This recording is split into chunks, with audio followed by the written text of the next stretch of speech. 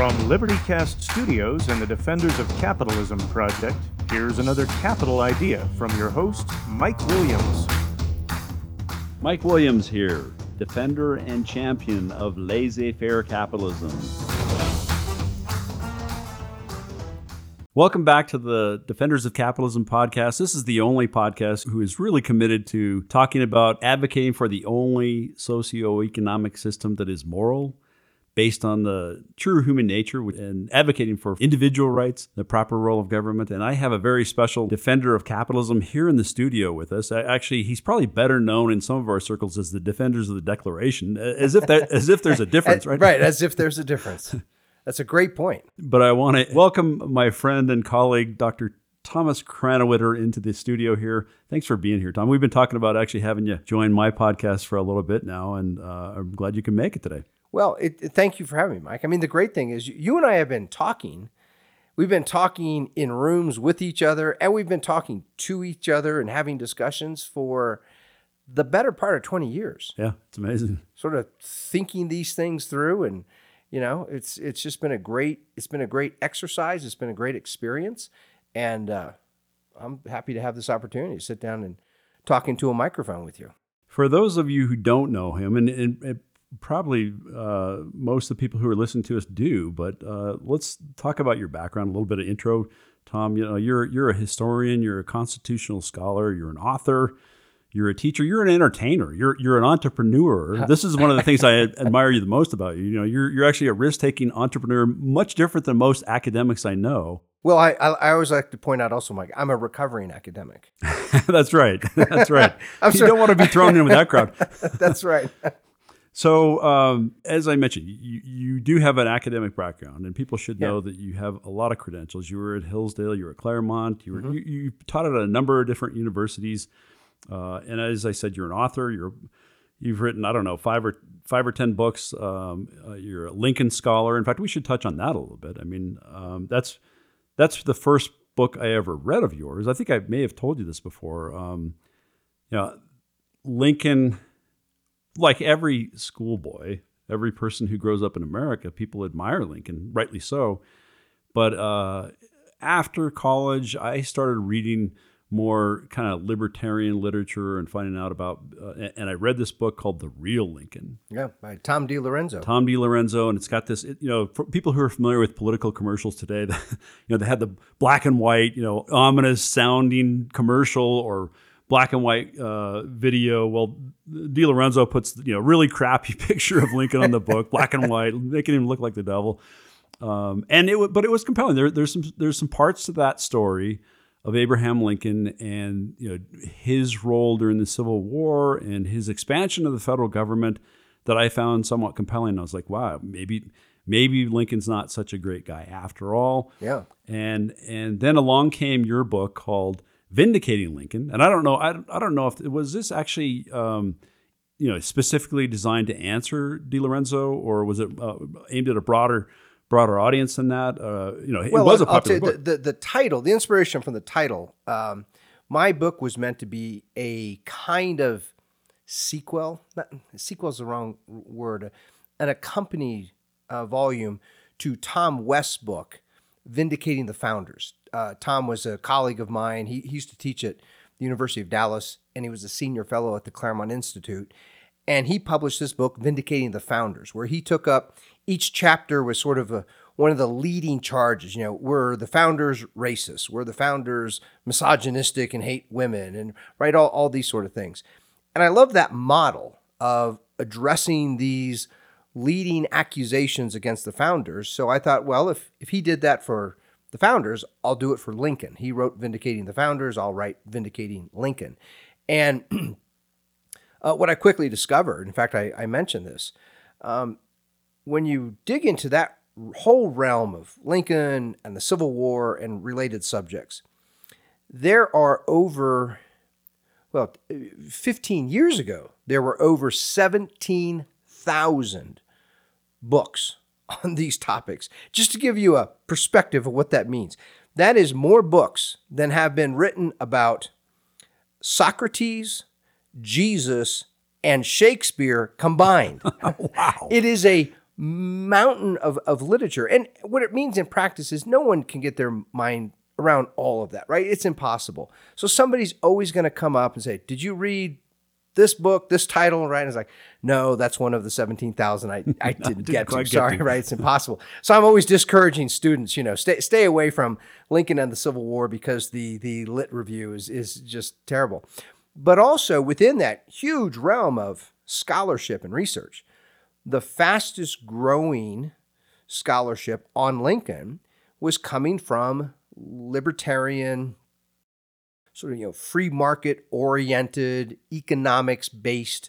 Now, would you say that, Tom? Would you say that in name only, free market only? I mean, I've come to think of those folks, quote unquote libertarians, especially the ones who've attacked Lincoln in that way, not necessarily free market, but more specifically an identity of anti-government. Period. That they were like, okay, Lincoln is the one who started really expanding the federal state, and right. They blame him, and they don't look at the rest of U.S. history before or after him. They vilify him, but it's also they're not actually offering anything positive in the way of saying, okay, here's what Lincoln did, or here's what the proper role of government is. They're just anti-government. I think you're right about that. And to be clear here, I want to make sure our listeners get this includes some very high-level influential people. One of the folks I quote and I address at some length is Walter Williams. Walter Williams is a prominent, free market economist who I suppose, I don't know how much of this is a part of it, but he also happens to have dark black skin. And so it kind of made him a celebrity in certain conservative and libertarian type circles. He used to guest host on Rush Limbaugh's show. Whenever Rush would have a day off, Walter would come in, and he is a tremendous economist. He is. I've read much of his research when it comes to social policy and demonstrating the harmful effects and all the unintended consequences that come from various kinds of collectivist social policies. He's really good. He also called Abraham Lincoln the greatest tyrant in the last 200 years. And so, I mean, think of what that means. He's comparing Lincoln to Stalin and Pol Pot and Hitler and Mao. Maybe a bit of an overstatement. and he's saying Lincoln was worse than all of them. And he's just, there's a whole group of those types. And I think you put your finger on something important. Some of the thinkers who run in those circles, they tend to anarchism. Some will openly call themselves anarchists, anarcho-capitalists, and absolutely. And I think this is important especially for listeners who haven't sat with us and really explored all these ideas and their conclusions. These anarchists we're talking about, they're not unintelligent. They're not unlearned minds. They're smart people. They're well-read people, and they really are just anti-government. And what they don't do is spend any kind of time talking about the legitimate purpose of government, the legitimate foundation. What can make a government legitimate? What is it supposed to do? They just look at everything government does and point out all the harmful effects, all the bad consequences and things like this. And so Lincoln is sort of an easy target. And the reason they hate Lincoln, they say Lincoln was step one, the first step toward the big progressive government that even people like Woodrow Wilson and Franklin Roosevelt, a generation or two later, they couldn't have done what they did if it wasn't for Lincoln centralizing the Union through the course of the Civil War. So I interrupted my introduction of you just to go down that path on the book, on that book. But as I said, you're an author of a number of different books. I just had a quick sweep of your background, but you tell us more about I'm curious. I mean, you and I have talked a little bit about this, but I know you grew up in Kansas. Mm-hmm. How did you become interested? I mean, you're rural Kansas, farm boy. How did you get interested in these ideas, in fundamental ideas? Yeah. And take them so seriously and make it your life's work. Tell us a little bit of your background from growing up in Kansas to being now the kind of entrepreneurial intellectual that you are. Well, I give great credit to one of my teachers. Sometimes I will joke. I went to a small state university there in my hometown, Fort Hays State University. And the joke I make is I had one teacher, meaning I experienced one professor who was serious about great books, great ideas. He and I became great friends. He wasn't that much older than I was as a student. He was not one of the types of intellectuals. He was not writing books that was shaping entire disciplines. He wasn't that guy. What he was a tremendous classroom teacher. This guy loved to teach. And we became very good friends to the point, like Friday afternoons, there was a little pub right across the street from his office. Now, we were probably violating all kinds of laws and regulations and who knows what. But we would go sit down and drink beer for 2-3 hours. And we'd have open, whether we were reading Plato or Marx or whatever it was. And we'd be drinking beer on a Friday afternoon and hammering through and debating these passages, getting after it, when Socrates calls for strict censorship of all music and all literature, is he being literal? Does he really mean this? Or is he making a joke? Is he trying to say this is ridiculous? This is what you would have to do to try to achieve perfect justice. And we're having those kinds of discussions and debates. And I come from a family. My dad ran a old-fashioned full-service gas station, the kind where we cleaned their windows and had a big tube vacuum cleaner. We'd vacuum out people's floorboards and things like this. No academic background at all. So as I got close to graduating, I really had no idea what I wanted to do, what I should do, with this exception. I wanted to keep reading great books, the great books and the great minds. Because this teacher of mine, his name was Paul Basinski. Paul opened my eyes to this opportunity that there's this great conversation now spanning thousands of years about the fundamental human questions. And anyone can engage in that. You can jump right in there and you can see these arguments Aristotle makes, and you can see how Machiavelli pushes back and wants to reject certain premises. And you see more modern thinkers coming along like Rousseau and later and want to redefine what human nature is. And you can participate in that conversation. So I went to him and said, what should I do? And he explained to me I didn't really know what graduate school was. What is graduate school? I didn't really understand. I mean, I had professors who had PhDs, but I had never pause to look into what does that really mean? What does the PhD signify? And he pointed me to Claremont, California. He said, there are two thinkers out there. One is, in my opinion, he is the greatest defender of the natural law principles of the American founding. His name's Harry Jaffe. And there's another thinker out there. His name is also Harry Newman, who is the greatest teacher of Nietzsche. And what's really fascinating is these two are friends with each other. They would often co-teach graduate courses together. Sometimes they would give it the name natural law or nihilism, or sometimes it'd be Socrates versus Nietzsche, these sort of things. But they would both be in the classroom and they would teach together. And Paul said, I can't imagine a richer intellectual experience than to go out there. It will basically be like studying with Socrates and with Nietzsche. And so I headed out, I applied, I got accepted, headed out to Southern California and went and pursued my PhD. So that's sort of the impetus for all this. That is fantastic. And that story of Paul Basinski, is that? Basinski, yeah. That's how teachers should be, right? I mean, that's how, and it's obvious when I'm watching you in a classroom or a public forum. I've had the opportunity to see you with, groups of 10 all the way up to 500 or more, and it's amazing to me the kind of energy you bring to the discussion, and that whole idea of saying, okay, I mean, in the case that you're talking about, really fundamental ideas, the great books, but any teacher has to bring that, has to bring that kind of passion, and that's oftentimes what's missing, both in primary education and then certainly in the college. There was this moment in one of his classes. He was teaching a gen ed class. So this is a class everybody had to take, which meant a lot of people didn't really want to be there. And there were these three football players who would always sit off to the side, and they would always screw around all the time. They were passing notes to each other and joking, and he had told them to cut this out probably a dozen times. So we're in class one day, and they're over there doing their typical orneriness, and Paul's at the front. He was reading from a book, and he gradually works his way over to the side of the room where they are, and he closes his book, and there was an empty desk right next to these guys.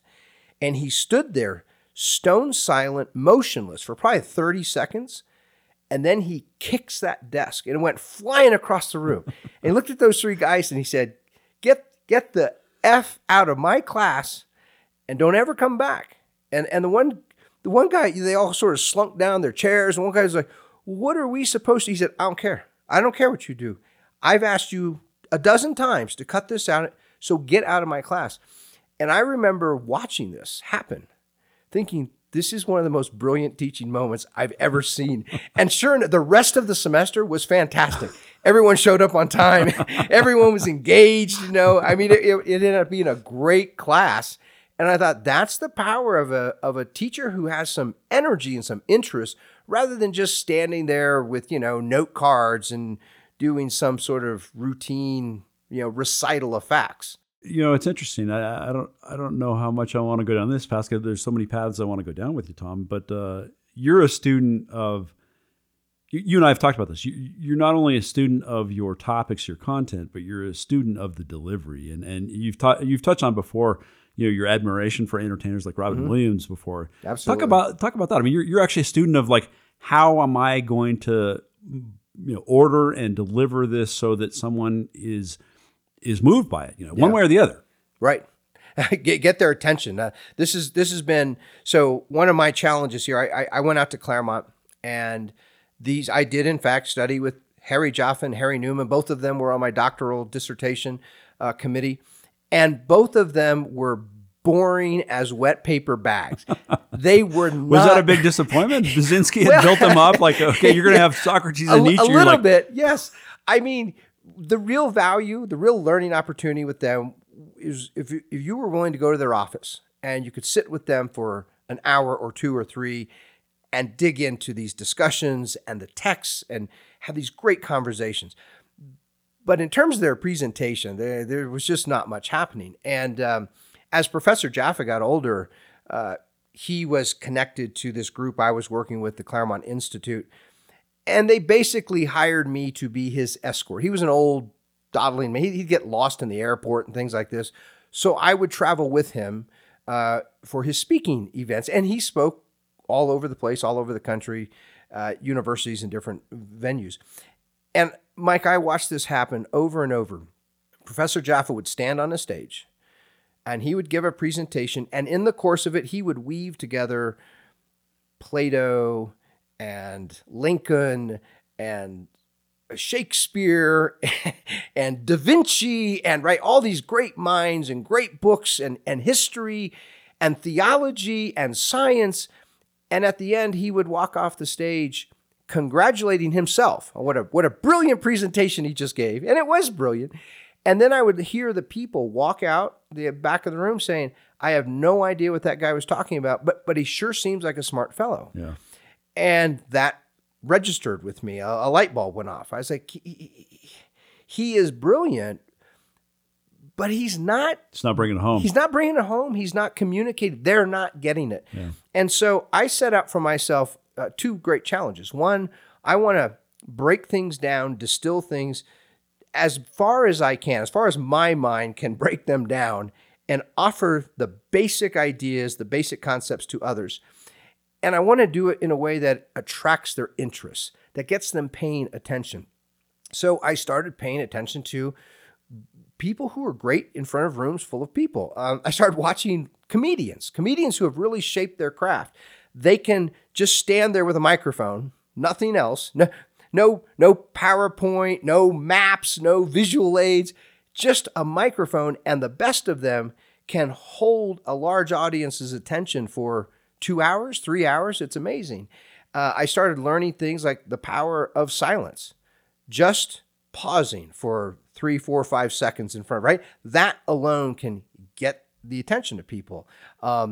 moving around physically a little bit, squatting down, jumping up, making a loud noise, doing things, telling a joke when they're not going to expect a joke, or telling a really hard, ugly, sad story when they're not expecting that either. If you can take an audience on a little bit of an emotional roller coaster, little up, little down, it becomes a memorable experience for them. And I think it helps them remember those basic core ideas that I'm trying to get across. It's fascinating that you bring that up, that comedians, good comedians, are masters at that, at the technique. But they're also, it's interesting because I had a philosophy professor in school who said the only philosophers left are professional comedians. So he was making the comment that not only are they good in terms of that technique, but they're the only ones who examine, fundamental ideas in a humorous way. They're the only ones who think about, well, what are we doing here? What's going on here? And make people think about it. I totally agree with that. The best of them, they're not. I mean, number one, they need to be worldly. They need to know what's going on in the world today. But even more than that, right? They have to be able to think through and analyze and offer some kind of intelligent commentary on what's going on in the world today, which means they have to be able to think well. They have to have some kind of foundation by which to judge what's going on in the world today. So they tend to be really bright minds who are very well educated, very sharp, very quick thinkers. So who's your favorite comedian, Tom? I would have to say Robin Williams. Yeah. So what about who's your favorite comedian? Do you go to stand up today? Do you go? Not very often. No. Pretty tough I don't. Because Robin Williams sort of set a standard that it's tough. I mean, there's some really great comedians out there, but it's pretty difficult to find someone of that caliber of talent, across the board. And then there's another part of, you were asking me about my background, and I don't talk about this much often. So I'm going through graduate school. I start teaching. First school I ever taught at was a little private liberal arts college in Southern California called Azusa Pacific. And I have a story about Azusa if we have time to get to it. I'm finishing up my PhD, but I'm also working at that time at the Claremont Institute. Some of our listeners will likely be interested in that connection. The fellow who was the president of the Claremont Institute back then, his name is Larry Arnn, and some of our listeners will recognize that he's now the president of Hillsdale College, and I was there at Claremont when he transitioned from Claremont to Hillsdale. And both at my time in Claremont, and then I eventually went out and taught for several years at Hillsdale. In both cases, I had one foot in the academic world. I was teaching, researching, doing all those academic things, but I also had another foot in the fundraising world. So I was going out with the development teams and meeting with donors, and I was helping to write grant proposals and things like this. And, the truth is, for the most part, it's a certain class of people. It's a certain kind of people who give donations to charitable organizations. They tend to be productive people. They tend to be successful. If they're not successful, then they're probably not writing out checks and giving it to other organizations. And so there I am, and in this academic realm, right? I'm trying to figure out the nuances of the Lincoln-Douglas debates and the Federalist Papers and the differences between Aristotle and Plato, right? And all these great grand questions. But I'm also having breakfasts and lunches and dinners with these successful business guys. And it ignited a fire in me. I wanted to own something. I wanted to own something that can become valuable and decide what I want to do. That if I want to offer that for sale or keep it or whatever. I wanted to be entrepreneurial in the way that they were. And I think those years of raising money and spending a lot of time with successful business people really gave me a taste for that way of life. And not just the way of life, a deep now, when you admiration. say that way of life, or you mean the productive way of life, the productive way of life, or the consumptive? You wanted to consume more and have more material wealth as well. In part. I mean, I look at these academics. They don't earn much money. They live in dumpy houses and drive dumpy cars. And then I go meet with the donors, right? and they show up. They live a little differently. It's a little different. So that certainly is part of it. But the most important thing is a profound respect I came to have for their willingness to accept risk. Most ordinary academics, they get their degrees, they get a teaching job, they get tenured. There's not much risk in their life. They also, there's not much reward. They might get little raises here and there, but things pretty much stay the same. What I quickly discovered about these business people, even very successful ones, had not only failed, they had often failed spectacularly, like completely hit bottom, and it nearly broke them and broke their life in every, not just financially, but emotionally, spiritually. I mean, it was, and yet they would come back and they would try again. They'd have an idea and they would give this a try. And I'm watching Americans, I'm watching my fellow citizens complain about their jobs, complain about their bosses, the business owners, as if the business owner is their enemy. As if the business owner is some terrible, selfish, right, greedy person who wants to hurt his own employees however possible. That's the way many people talk about their boss or the business owner.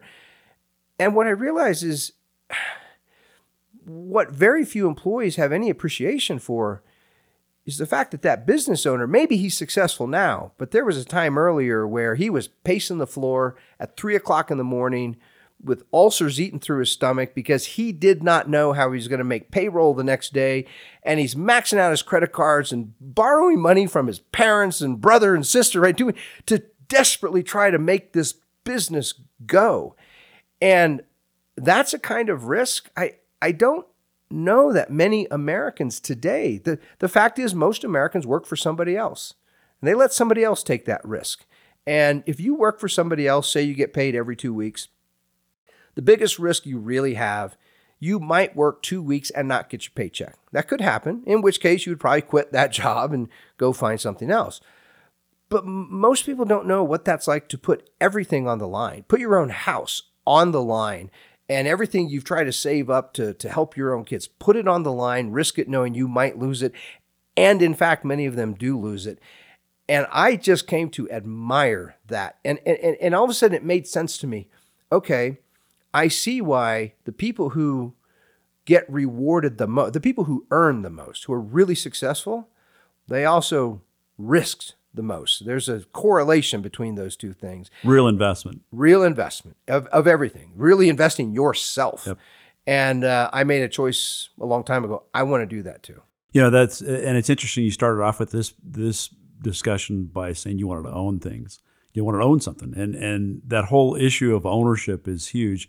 You and I have talked about this a bunch. The culture has changed a lot. It still is.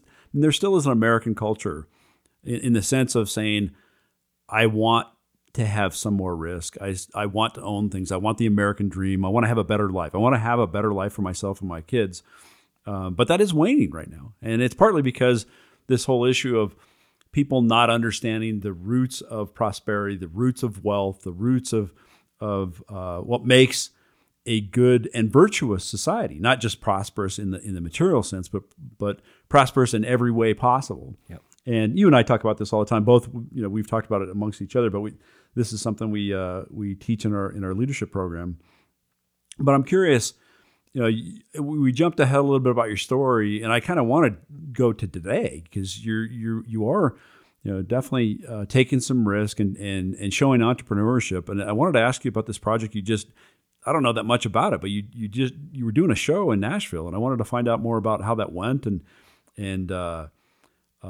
what your evaluation of that risk was. And I agreed to be on a big stage. I've been on lots of kind of smaller stages, meaning smaller rooms with maybe 50 people or 75 or 100 people. But so my business is called the Vino and Veritas Society. It's a society. It's a social club. People join it. They get part of what they get for their membership. They get an online library of materials, educational materials, but they also get a social experience. Our members will form chapters, and these chapters meet and socialize, and that's why we call it Vino and Veritas, wine and truth. The wine represents socializing, hanging out, having a drink, having meals together, really getting to know each other. And then Veritas, of course, is truth. We're injecting the ideas of really the true ideas about what human beings are and what's good for them. And part of the inspiration behind the Vino and Veritas Society is that, remember that famous last line in the Declaration of Independence? The signers make this tremendous pledge. They pledge their lives, their fortunes, and their sacred honor. And the pledge is interesting because they don't pledge it to God. They don't pledge it to all their fellow countrymen. They pledge it to each other. There's 36 guys in a room. Here we are, and here we are now. They're all looking at each other, right? They're just a few feet from each other, and I'm sure they're social distancing, at least 6 feet. But they're looking at each other, and they're thinking, good man, if I sign this and I get caught, I'm dead. The British are going to kill me. And of course, they're going to burn my house down and treat my family horribly.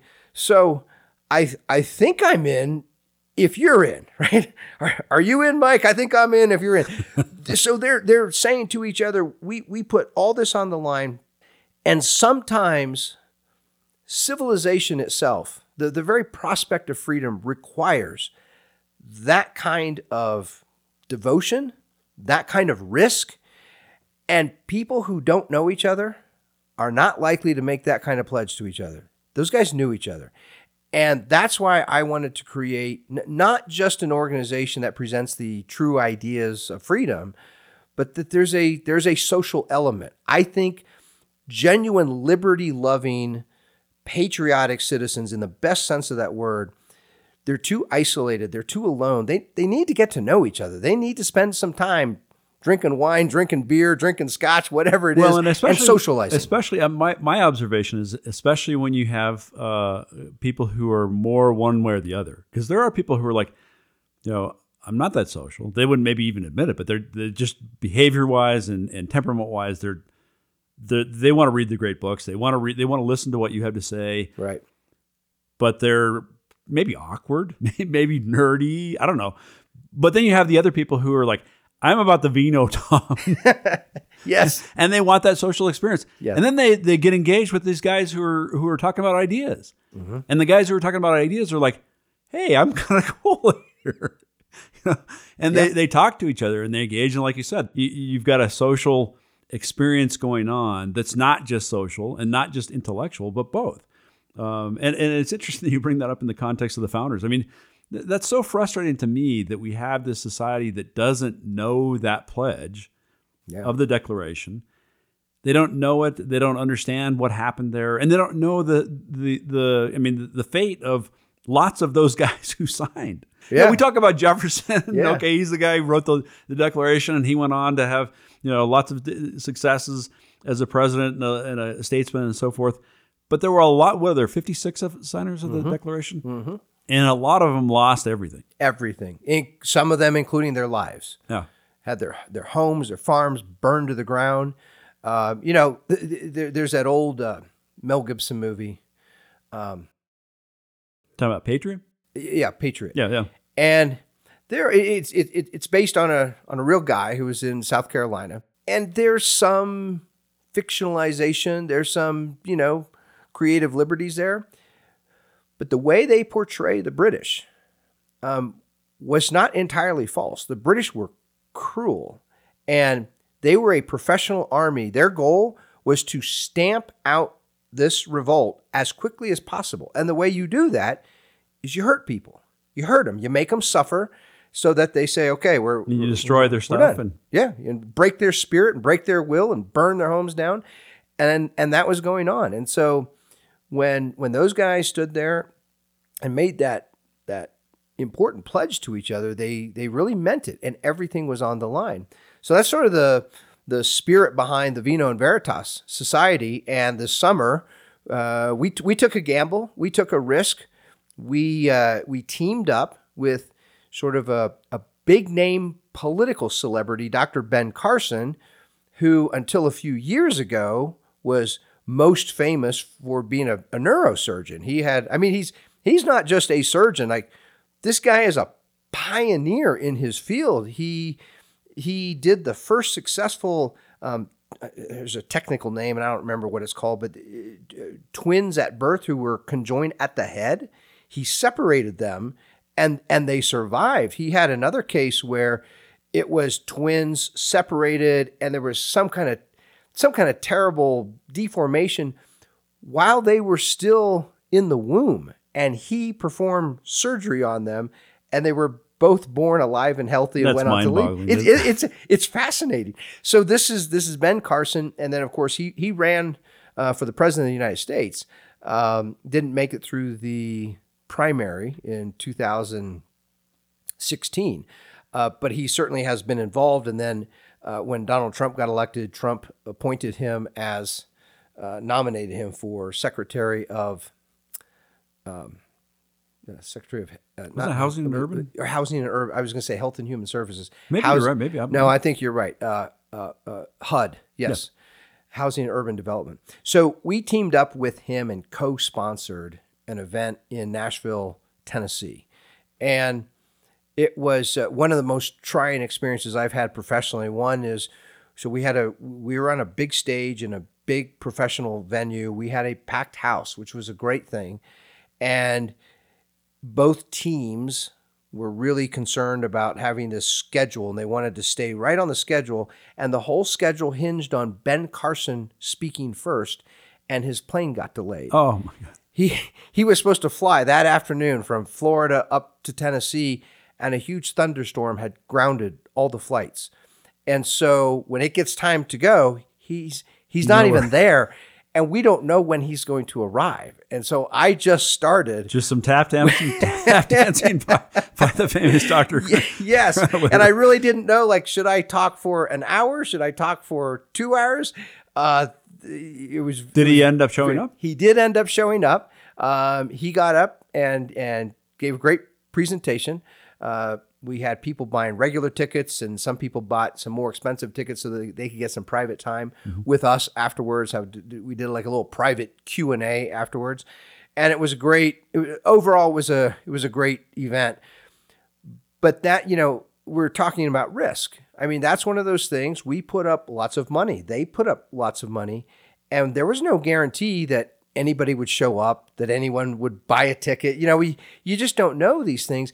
And it's one thing if you're a famous rock and roll band, right, and you tour all the time, and if you schedule a concert, you're going to sell out the venue. Well, that's not me, right?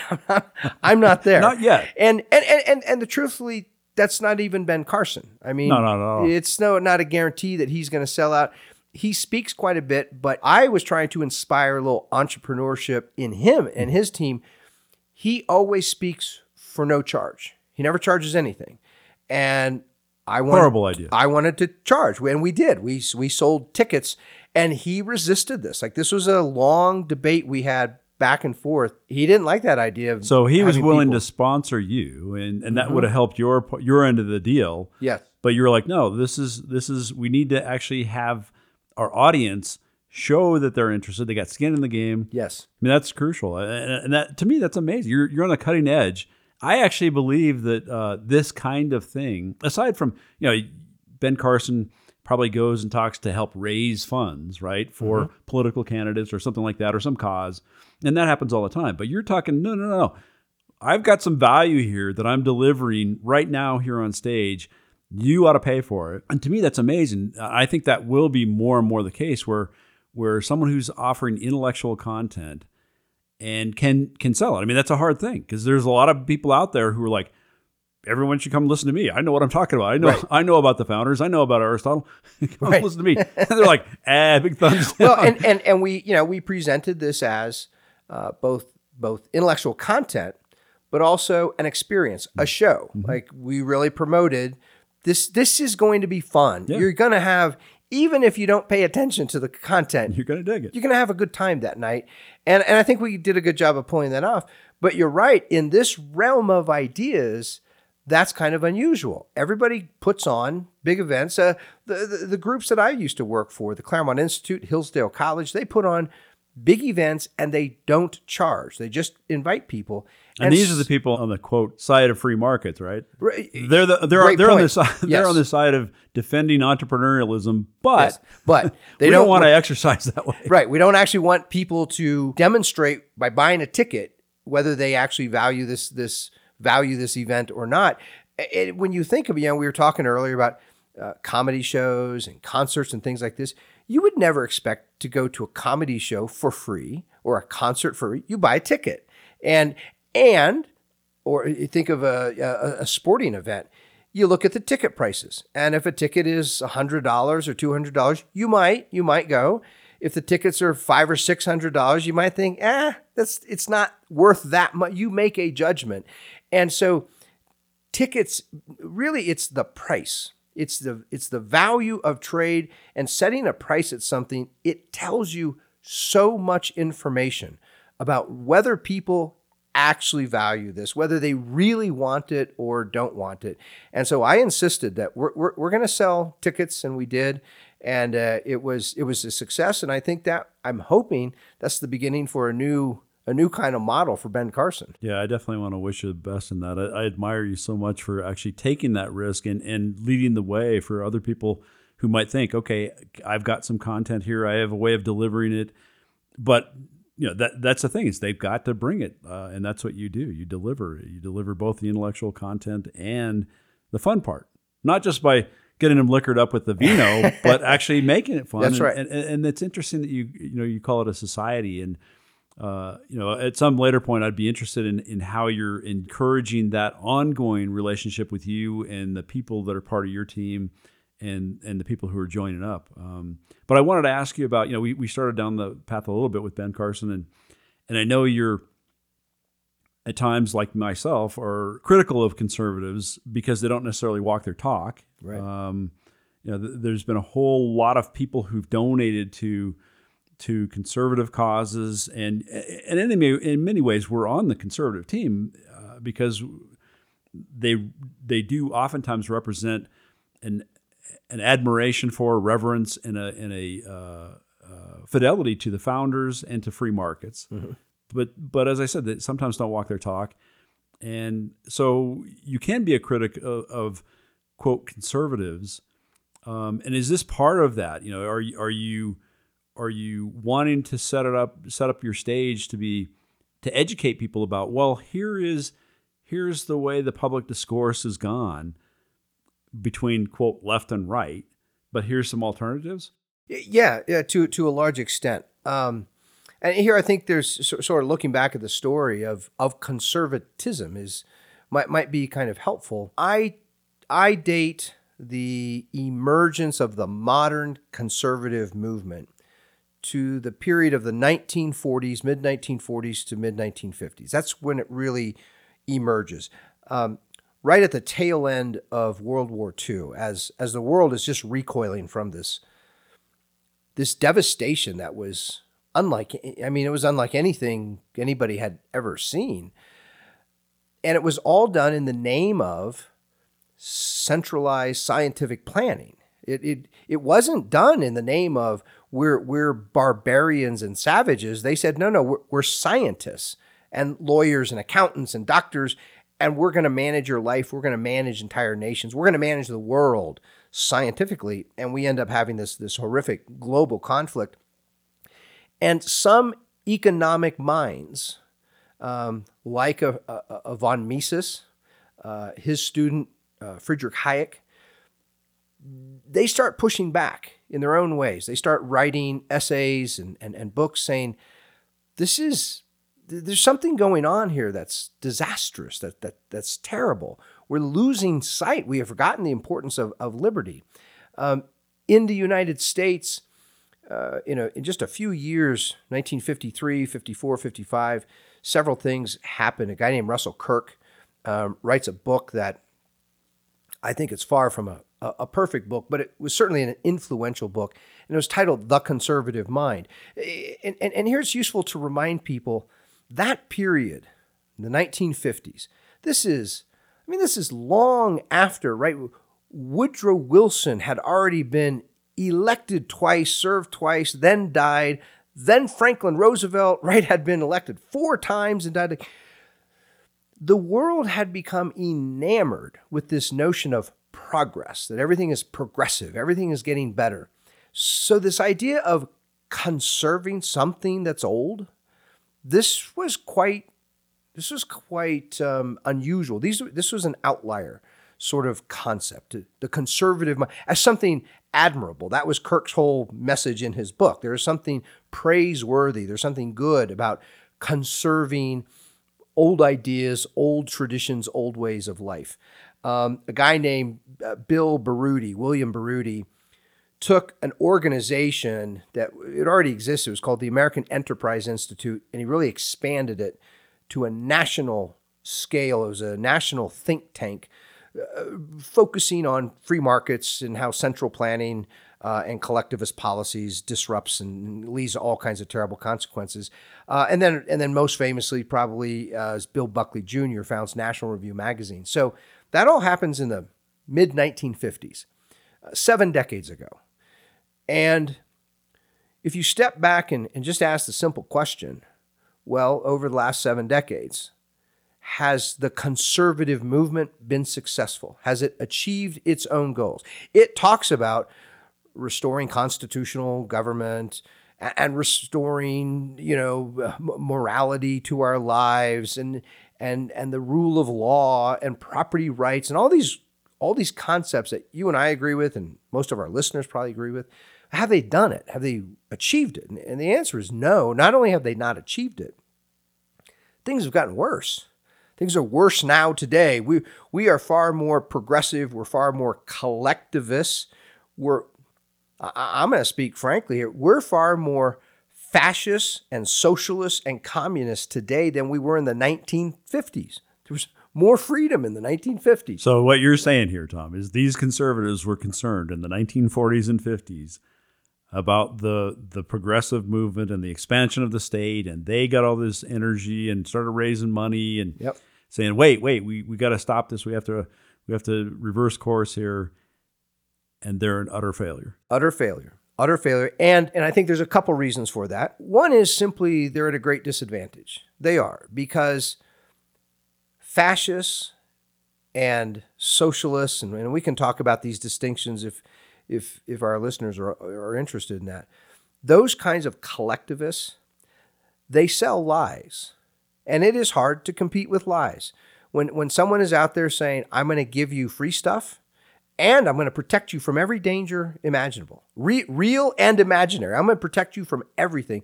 I and the government, I'm like your parent and you're my child, and I'm going to provide for you and keep you safe.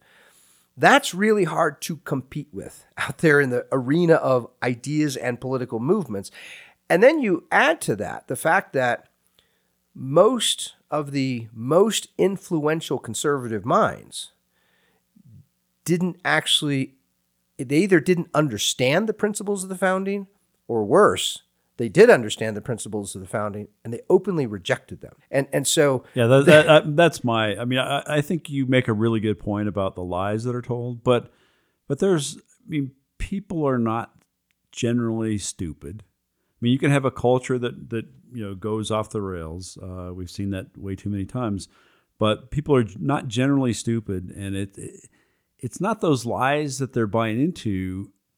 They maybe want to buy into the lies in the first place, but I think it's the latter. It's the conservatives really didn't understand the founding, and that's the thing, is they are conserving tradition, right? Mm-hmm. And tradition from the old world, even so. I mean, they didn't realize how the American founding was a radical new idea, right? The idea of saying, no, each individual person has a right to their own life, their property, their pursuit of happiness. That's a radical idea. That's not, you can't say I'm a conservative and I'm for that in world history. Now, that's the kind of weird thing about the American conservatives, because they're patriots and they say we should have free markets and we should have tradition, but they can't extract and say, what is the essence of the founding, right? Well, it's interesting. The great scholar of political philosophy, Leo Strauss, who was my teacher, Harry Jaffa, that was his teacher. And Strauss he would chuckle. He'd make this little sort of funny observation in class that this is in the 1950s and 1960s. He would say the most conservative group in America is the Daughters of the American Revolution. And he found that funny because it's the Daughters of the American Revolution, right? This is a group organized to celebrate a revolution, and revolution is the opposite of conservatism, right? Revolution means you're blowing things up, and you are instituting, what's the old Latin motto, a new order of the ages. Those revolutionaries got rid of many, many things, including an established church, a king, titles of nobility, right? They said, none of this here in America. We're going to have a self-governing constitutional republic. And so it really raises this question, what does that term conservative mean? Unfortunately, there's been no general agreement over all these decades of the conservative movement about what conservatism means.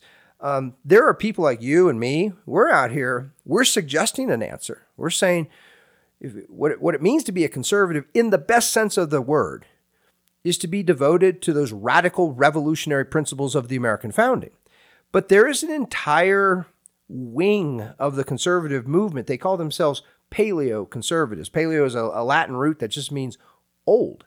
It means old-fashioned, conserving what is old. The guy that I mentioned before, Russell Kirk, he's one of the icons in that realm. And they find themselves they get in real intellectual pickles because when they say, well, we want to conserve what is old and traditional, it raises questions like, well, slavery is old and traditional. Short lifespans and diseases that's old and traditional, right? Poverty, people living in miserable nasty, poverty. brutish, and short is old Yes. and traditional. and so what they've done is they've ignored a fundamental moral principle of right and wrong in exchange for this concept of what's old and what's traditional. The truth is what's old and traditional contains some good things, some admirable things, but also contains a lot of ugliness. There's a lot of ugliness through history. And that's the thing is in our class that you and I both teach for, one of the main things I try to have people take away from the first day is about tradition, right? And I say reject tradition for tradition's sake, right? I mean, there are, like you said, there's plenty of traditions that are good, but they're not good because they're traditional. It's good because they've been time tested and they are rational and they work. Those traditions actually work. They serve humanity. But there's a lot of them that are totally irrational and should be rejected. If it's just based on tradition's sake, we should reject it. And that's partly our premise is to get people to think about in fundamental ideas. Well, and then so we're sort of talking about at the movement level here. This is movement conservative, meaning ordinary citizens they call themselves conservative, and so they start reaching for books and magazines and journals to help guide their thinking. When you go up to the higher sort of intellectual level, and this is especially true in the realm of conservative jurisprudence, so conservative constitutionalists. And I'm thinking about people like the former Chief Justice William Rehnquist, who was one of the founders of the Federalist Society, his colleague Antonin Scalia, who's an icon on the Supreme Court. These kinds of serious conservative thinkers. Robert Bork is another one. Robert Bork, of course, Robert Bork is the only jurist I know who inspired a new entry in the dictionary. There's now a word, it's a verb, right? To be borked. To be borked. and that's when there was this very ugly fight in the Senate after he was nominated to the Supreme Court. The Senate failed to confirm him because allegedly he was too much of a conservative. He was a proponent of originalism and original intent. He did say these things. He spoke this way. The challenge becomes clear when you start digging into, well, what did he understand originalism to mean? What did he think was the original intent of the Constitution and the founding in general? He wrote an important book titled Slouching Towards Gomorrah. And in that book, there are 2 chapters. One is on the idea of equality, and the other is on the idea of liberty. And he traces them back to the Declaration of Independence, cites the Declaration, and he says those ideas of natural human equality and liberty enshrined in the Declaration of Independence, those are the source of all of our problems we have today. Those are the source, those fueled progressivism, those fueled radical egalitarianism and the cultural revolution of the 1960s and 70s and all these terrible things. And so his suggestion is ignore the founding. Just get past the Declaration of Independence. Stop talking about it. Get over those guys. Get over those things. Now, Mike, this is one of, it's hard to exaggerate the stature of Robert Bork in the world of conservative intelligentsia, right? The intellectual, the thinkers, the authors. Robert Bork is one of their icons. If there's a big national group called the Federal Society, and it's mostly lawyers and judges who are conservative, who say that they want originalism and original intent jurisprudence, and Robert Bork is one of their heroes, their icons. They put on entire conferences devoted to analyzing the writings and jurisprudence of Robert Bork.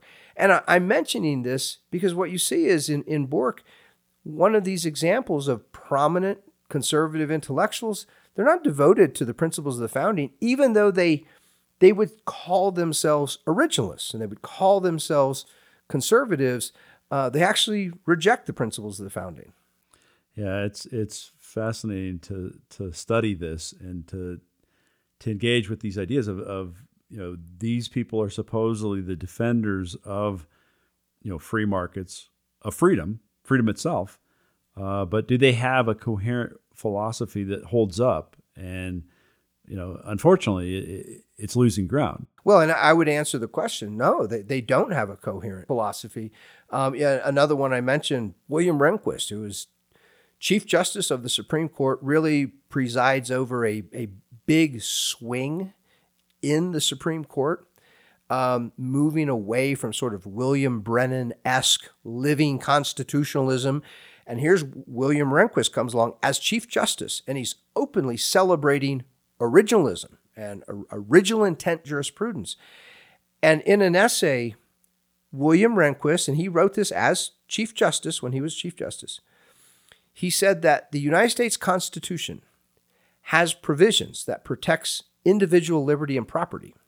And then he raises a question. He says, now, do individual liberty and property have any intrinsic moral worth or meaning? And his answer is no.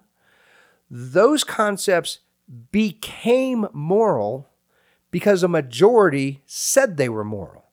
Now, I've pointed out many times, well, okay, what if you replaced individual liberty with slavery and a majority adopts that? Does that mean slavery becomes moral? And so you see just the utter vacuousness. It's a great term, the intellectual and moral bankruptcy. There is no philosophic foundation that they can draw from that helps keep them consistent.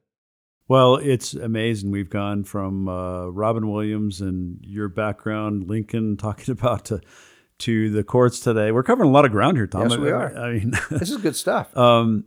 That makes me ask you about today's court. And I don't necessarily want to talk about abortion or gun control or anything like that. Some of the more pressing things that they've been dealing with, but more broadly, this idea of do the justices on the Supreme Court, do any of them have a philosophy that is congruent with the founding, not just originalism? And the reason I bring this up, because it's partly because you and I have had an ongoing conversation about the administrative state. Mm-hmm. And my belief is that it's possible a couple of them on the court now actually get the danger of the administrative state and want to reverse some of the deferences that have happened over the course of the last several decades. Deferences meaning Congress deferring to the administrative state and the executive ABC, alphabet soup agencies and so forth. But do any of the current justices have the right kind of idea, the right kind of judicial philosophy that would enable them to begin to address this gargantuan administrative state that we have today? I'm going to say, as far as I know, only one, Clarence Thomas. And I'll say more about him in just a moment. But I wanted to point to a kind of a counterexample from Thomas. And it's the member of the current Supreme Court who is most famous for going after the administrative state, and that's Brett Kavanaugh. Brett Kavanaugh has this entire body of jurisprudence he has developed as a district and appellate court judge on these questions. And I was at a lunch. You might have been there. Were you at this lunch where it was one of Brett Kavanaugh's former clerks? She gave a talk. I think so, yeah. So I went to that lunch, and it was a pretty small group of people. She did a nice job of just kind of summarizing his corpus of jurisprudence. She really wasn't making much of judge. She didn't say whether she agreed or disagreed. She was saying, here's what he's interested in. Here are the kind of arguments. And she was zeroing in on some of these big administrative case law precedents, like the Chevron case, the Auer case. It's AEUR. It's the name of it. All these cases set up what you were talking about, this deference where when there's, this is so ridiculous, Mike, when there's a question about what a law means or what a regulation means, the court has carved out this position. It says, well, let's go ask the bureaucrats in the unelected bureaucratic agency, because they're the experts on these things. And Kavanaugh has no, pushed that goes back. back to the original premise you talked about. You've talked about eloquently in your courses on progressivism, this idea of saying we have to rely on these experts. We need to have this bureaucracy. That's partly what's caused it all, right? We need to have the rule by this kind of authority.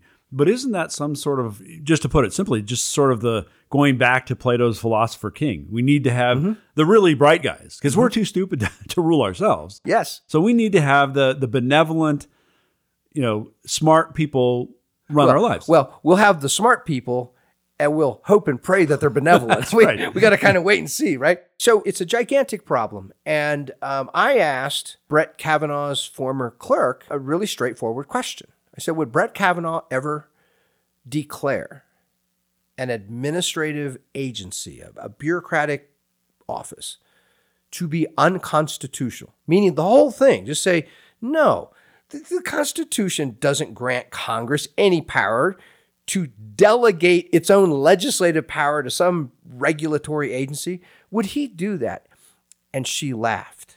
She said, no. Oh, hold on. No. Let's not get carried away. Right. Who's this guy, Krannawitter, in the back? Yes. And she answered very thoughtfully, and she said, look, he's looking for ways to rein in, sort of tighten up things like that Chevron deference. He wants a little more oversight.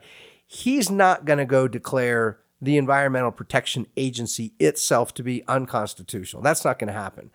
And the only I'm actually skeptical right now that Thomas or Gorsuch would either. Although you've seen little flares of optimism once in a while. It's interesting because I've been teaching for years this whole problem of the administrative state and I call it the problem of the ABC alphabet soup agencies and the czars and where did all these people come from? Right. We've got 15 cabinet members and we've got 100 some czars in charge of this or that and then they all have their own bureaucratic budgets and no one knows and no one understands what they're supposed to regulate until you're in their crosshairs. But you recommended to me a gem of a book. I don't know if you remember this, but this book called "Is Administrative Law Unlawful?" by Philip Hamburger. Yeah, and that thing is fantastic. Yeah. He's got all kinds of examples, including going back to the history of. He uses the term the prerogative. Yes, he does. We don't use that today, but he's saying it's the exact same. That's a term from medieval kings. The prerogative of the king. The prerogative of the king, and that's what this administrative state is all about. He also in that book, and I highly recommend it. It's kind of a hefty book, but it really is a gem. He shows in there he takes up the very concept of regulation. What is a regulation? Where does this come from? Can it be legitimate? And what he demonstrates, and to be clear, he distinguishes between, he says, now there are government organizations. Now they do have to issue internal regulations. So for example, telling employees what time to show up to work, right? And here's how we're going to run our office. But those are internal to the office. The real problem is when these agencies issue regulations that are binding on us. We're citizens, as if these are laws. They're not laws. And he shows that there is a model for this, and it's the medieval practice of kings issuing edicts, which is they would issue an edict, and there it is, and that's binding on you, even though you didn't vote for the king, you didn't vote for everyone in the government. It's completely illegitimate, is what he shows. And we've seen an explosion of that, and this is nonpartisan. I mean, you certainly we're seeing it with Biden today. I mean, the latest Sure. by presidential edict, he's erasing student debt. And maybe calling that disinflationary, or we're fighting inflation, right? But we saw that with Trump. We've seen that with virtually every president for the last 50 years. Yep. Basically saying, I'm going to use this executive power to do this and that, and work through my agencies. But it's fascinating to me that it's that whole idea of prerogative when the kings were supposed to work through Parliament, but then said they're not doing what I want them to do, so. Here's what it's going to be. Just like what did Obama say? I've got a pen and a phone. That's right. So that's right. So if the legislative branch won't do what I want them to do, I'm going to get someone. the people's work done. And that's the thing is they sell it that way, right? I'm getting things done for the people. Yep. And it's amazing to me that you and I have consistently said to people, you should be against all regulations. And we have supposed conservative free market people who are shocked by that. What do you mean get rid of regulations? We got to have some order. Sometimes actually terrified. That scares them to think about this. And the truth is, I want to make this point as clear as we can make it. A regulation is not law. It's not a law. It shouldn't be treated as law. It shouldn't be enforced as law. It's not a law. In fact, it's actually in one sense the opposite. It undermines the rule of law, right? Yes, it does. And that's what we're seeing. The slow erosion in you could get carried away with this and talk about how the moral fabric of the country is disintegrating and it is, in my view. It's not happening overnight, but it's the process of actually people not understanding the purpose of the law. And when you have this kind of massive regulatory welfare state that no one really knows how to hold accountable, or then you erode the whole idea of self-government, and therefore it ends up being the opposite of truly a civilized world. You're absolutely and civilized right. citizens. In the literature of the founding, the political science of the American founding, and the preceding European continental political philosophy from which the founders drew, one of the great problems to be solved, one of the great evils in government is arbitrariness. The founders are very clear. They said, even a bad law, even an unjust law that is stable is better. It's preferred over arbitrariness. When regulations and rules are changing all the time, you can't, because with a bad law that's stable, you can at least plan for it. You know what it is. You can figure out how to hedge, right, to get around that bad law. But when the laws are changing all the time, you're really just at the mercy of the bureaucratic class. And so, this raises the question, what do we do about this? I've come up with several practical steps. I mean, what would be wonderful, this is just a pipe dream. I would love it if a Supreme Court started striking down independent regulatory agencies and declaring them unconstitutional. That would be wonderful. Another thing that could happen is Congress, a majority of Congress could pass a law and actually repeal and abolish individual regulatory agencies. Now, I don't think those things they're not at all likely to happen in the near future. Here are some things that actually could happen. Imagine a president who brings great public attention to the corruption and waste and injustice of these regulatory agencies. Maybe has high-profile interviews with the heads of these things and is just talking about how many business owners do you harass and shut down and writing all these things. And here are some practical steps we could take. One is Congress could greatly reduce the funding of these agencies and say, okay, the agency's still going to exist because you American people think you need it, but we're going to cut all their budgets in half or more. Another thing that they could do is they could, with one piece of paper, they could take away the power of issuing regulations from all of them and say, we're still going to have the Labor Board, and we're going to have the Department of Transportation, and we're going to have the EPA. We're going to have all these things. But they basically become think tanks. They can research, and if they find some problem that they think requires action, they are welcome to walk over to Congress or walk over to the White House and ask an elected official to do something. But as unelected bureaucrats, they wouldn't actually have the power of regulation. Even if we could take a few steps like that, it would be a tremendous step in the right direction. Absolutely, but that requires a whole different cultural movement, right? That means the American people have to actually become citizens instead of serfs or whatever you want to call them right now. I mean, there is an opportunity right now.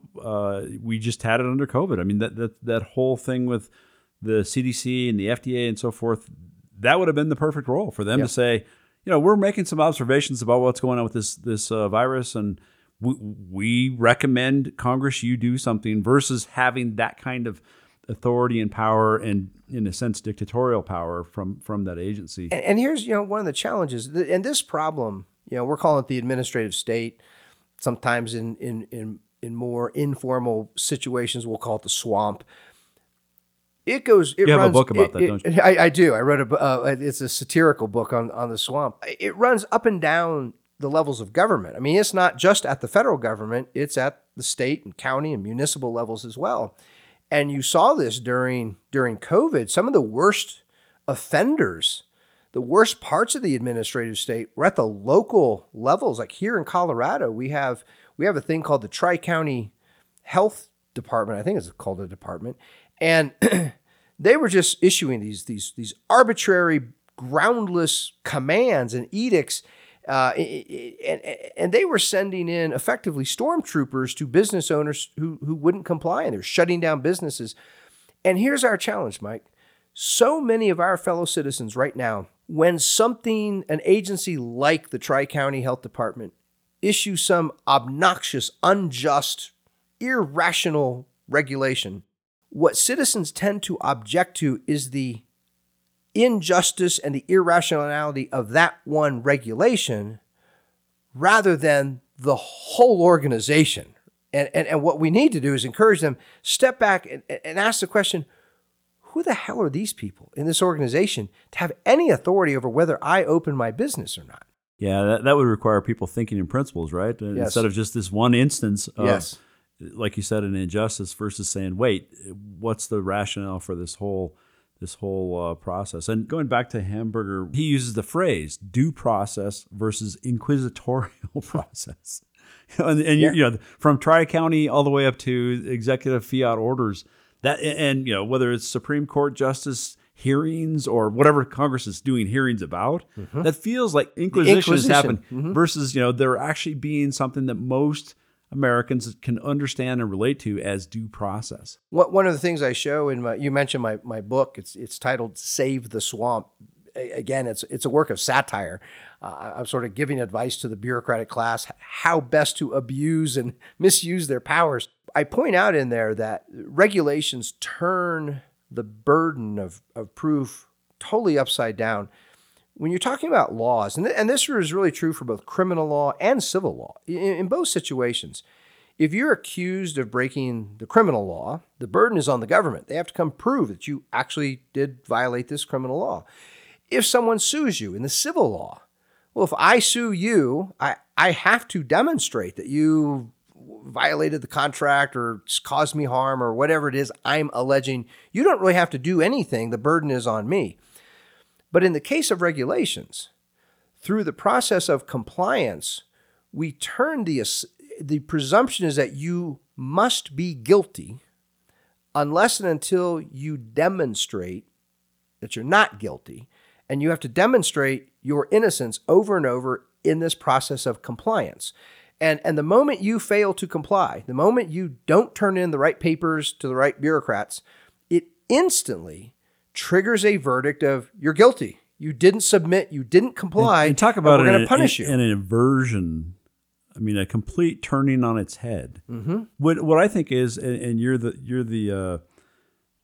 much more of a scholar than I am on this, but it seems like, and I say this all the time, so hopefully you concur, that it's mostly an American institution to say you are innocent until you're guilty. Right. I mean, until you're proven guilty. Yeah, until you're proven guilty. I know it's not that clean. We can't, say the Americans have all the credit for that whole idea, because that came out of the Enlightenment and lots of legal traditions that were growing in terms of process and civility and understanding the role of government, the role of the law. Mm-hmm.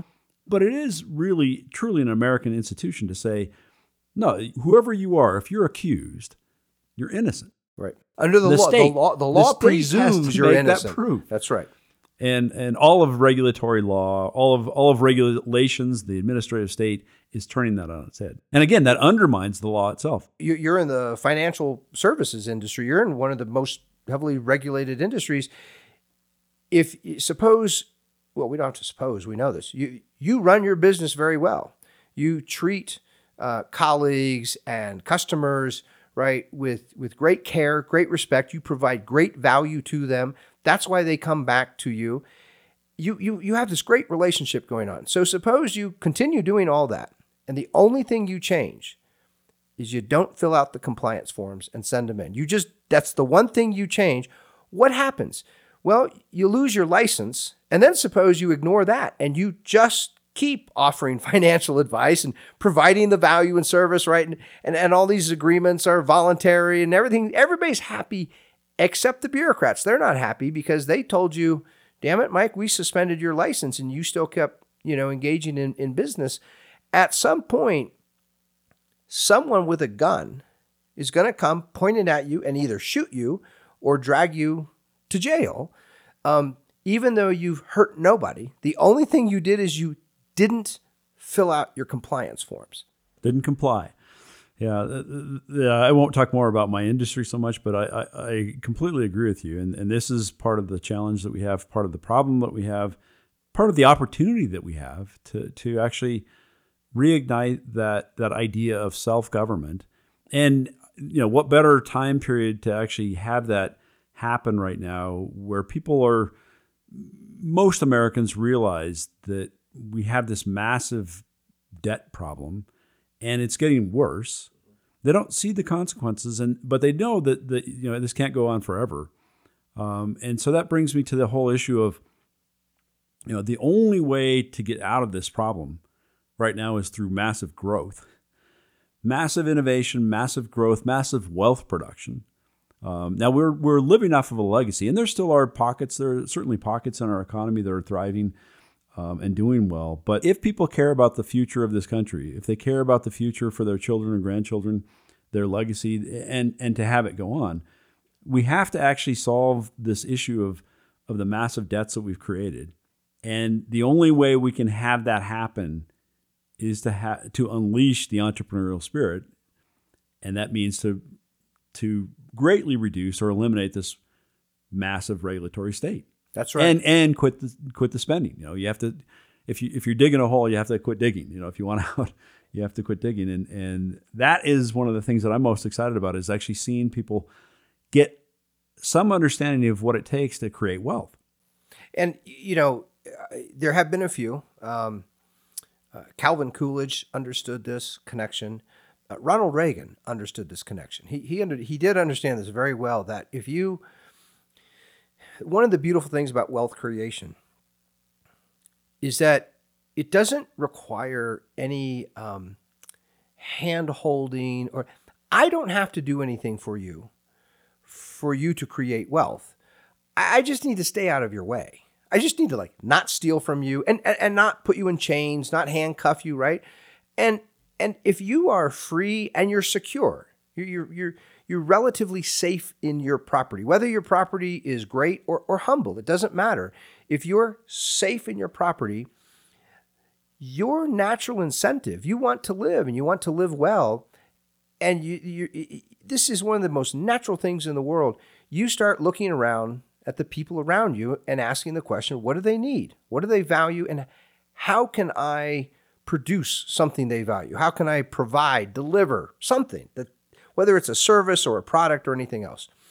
And when you do that, you're the great teacher of this idea of wealth creation, right? When you do something other people value. One of the things I love about wealth creation is that it requires that, I think all human beings have this strong narcissistic streak in them. And we human beings tend to love ourselves and love thinking about ourselves and focusing ourselves.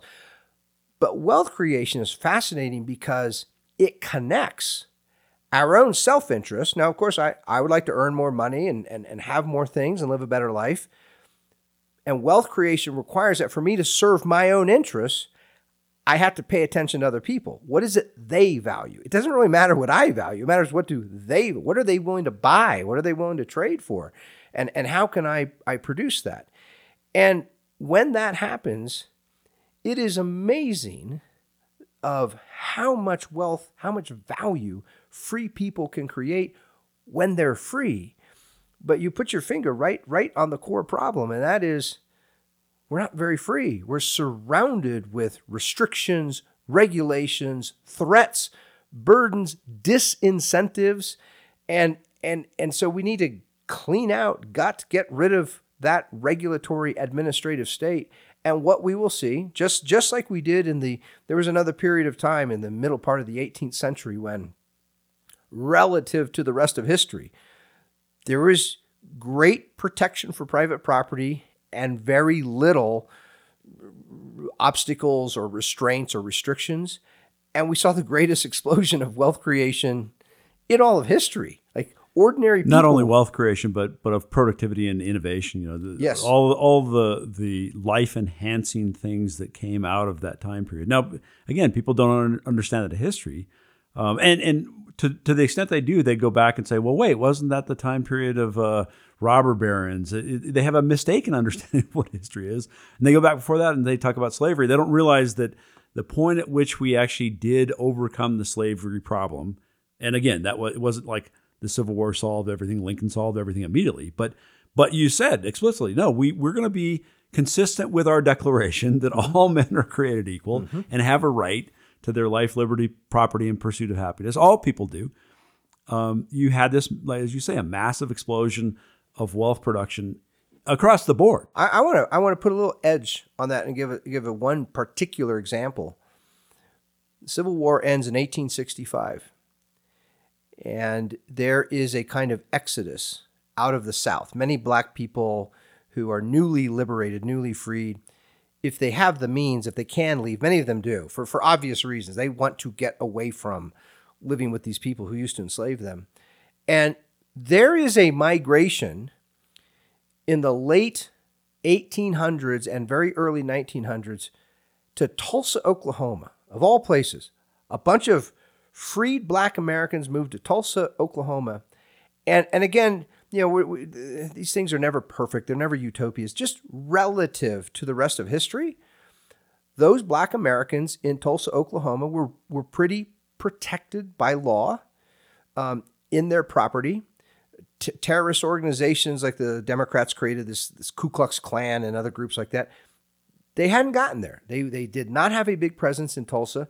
And as a result, these free black Americans in Tulsa, they start creating businesses. They open restaurants. They build hotels. They start banks, clothing stores. I mean, Tulsa became known, its nickname became known as Black Wall Street because there was so much economic activity and productivity and growth. It was absolutely amazing. And this is before affirmative action. This is before the Civil Rights Act. This is before FDR was elected. This is actually during Jim Crow, right? I mean, this is in the South. Yeah. This is actually during that time period. Yeah. But they found a place where they could pretty much be left alone. Yeah. They were insulted. There was racism. People were saying ugly things. But if you were a black man or a black woman, you could go open a restaurant. You could go build a hotel, and they did. And so it's just this amazing example. here's one of these key takeaways. I would love for people to remember this. The solution to the problem of poverty is not a government program. The solution to the problem of poverty is wealth creation. And the conditions in which you see wealth creation is a condition where people are secure in their property rights, in their liberty, and they're free to do with what is rightfully their own labor, their own capital, do with it whatever you want to do. They find productive uses for their liberty and their capital. And the thing is that the economic profession is beginning to recognize this whole idea of freedom being a requirement for production, and it being that the human mind is the cause of wealth production, versus this legacy of the labor theory of value. It's the work that goes into something, the physical work that goes into something that's creating value. Now people are recognizing this idea, but not nearly as much as they should. And it's slow to take a hold, and for people to see the implications of, if it is the mind, truly the mind that's the creator of wealth, then we can't have all these inhibitions or these disincentives or these distortions of how minds get to work and interact with each other and trade with each other. It's true. And, here's the other thing. Not only do free minds, free people create wealth and they solve problems. Part of their wealth creation is they look around and, hey, people have problems. One person is hungry and doesn't have food, and someone else needs a house, and someone else has some, technological problem they can't figure out how to solve, and maybe you have a solution. Not only do they create wealth and increase their prosperity and improve their way of living, the alternative, these government programs and regulations and subsidies and everything that comes with it, they fail to deliver. If they actually delivered what they said they were going to deliver, then it might be worth considering it, right? If they said, hey, we'll give you free food and free housing, and they delivered all that, well, you might have to sit back and think, well, hey, they are giving us lots of good stuff. But they utterly, consistently fail to deliver the very things that they're going to fail. When FDR was president, he was first elected in 1932. He was elected 4 times in a row. His Secretary of the Treasury, Morgenthau, was testifying in Congress. This is 9 years later. 9 years had gone by. And they had all these gigantic federal programs and created these civilian workforces, you name it. And he says, look, we have spent billions of dollars, and we have more unemployed people today than when Mr. Roosevelt got elected. We've utterly failed because that chronic unemployment was one of the leading signs of the Depression, right? When you have large numbers of people unemployed and they can't feed themselves, they can't make their house payments, that's a huge problem. And all these government programs did not lead to more people working, more people being employed. It led to more people being unemployed. And so the answer to all this is get rid of the regulatory restrictions, get rid of the subsidies that always end up subsidizing bad behavior, inefficiencies, and let free people solve problems on their own. They will figure out the most efficient and very often the most benevolent way of doing it. One of the things I love to point out, prior to Roosevelt, prior to the New Deal in the 1930s, the United States had one of the most effective and kind personal assistance programs in the history of the world. And there were a couple basic features to it. It tended to be local. People help people who live close to them in their communities. So they could tell the difference between someone who genuinely needed help, say a flood washed away their house or burned down in a fire or whatever, versus the lazy bum who just didn't want to work. They could tell the difference. And because it was personal and it was voluntary, people chose to help other people, it meant the people who received the help were appreciative. They were worried they were going to starve or be left out to freeze. And if someone said, no, you can come stay in my house until you get your house rebuilt. That's interesting. They have the gratitude. The gratitude. Versus the resentfulness on the flip side. Yes. We could go on all day about this. And of course, the all these government programs have the exact opposite of what their intended consequences are. But the bigger point is that they're immoral in the first place. I mean, they Yes. don't work, but they don't work because they're immoral. They're wrong. They're wrong. They violate people's rights, and you and I know that, and we talk about it all the time. And hopefully there's a few people out there listening to us. Tom, I got to wrap up here. The thing is, you and I could go on all night, and I got to have you back because this is one of the most enjoyable podcasts I've been a part of. Just talking to you and finally getting you in here. Like you said, we talk in class and we talk with each other, but it's interesting just to kind of get in this circumstance. Maybe we'll talk about movie reviews next time, The Big Lebowski. Sure. but the good news, Mike, is there's a lot more where this comes from. Right. I really appreciate you taking the time to be a part of this, and we'll do it again soon. This is Mike Williams and Dr. Tom Krannawitter. Thank you again for being here with the Defenders of Capitalism podcast. Please listen to us, like us on the social media, share us if you found this interesting and entertaining, and you had to with Dr. Tom here. Please share it with your friends and join the cause of freedom. Thank you, Tom. Thank you, Mike.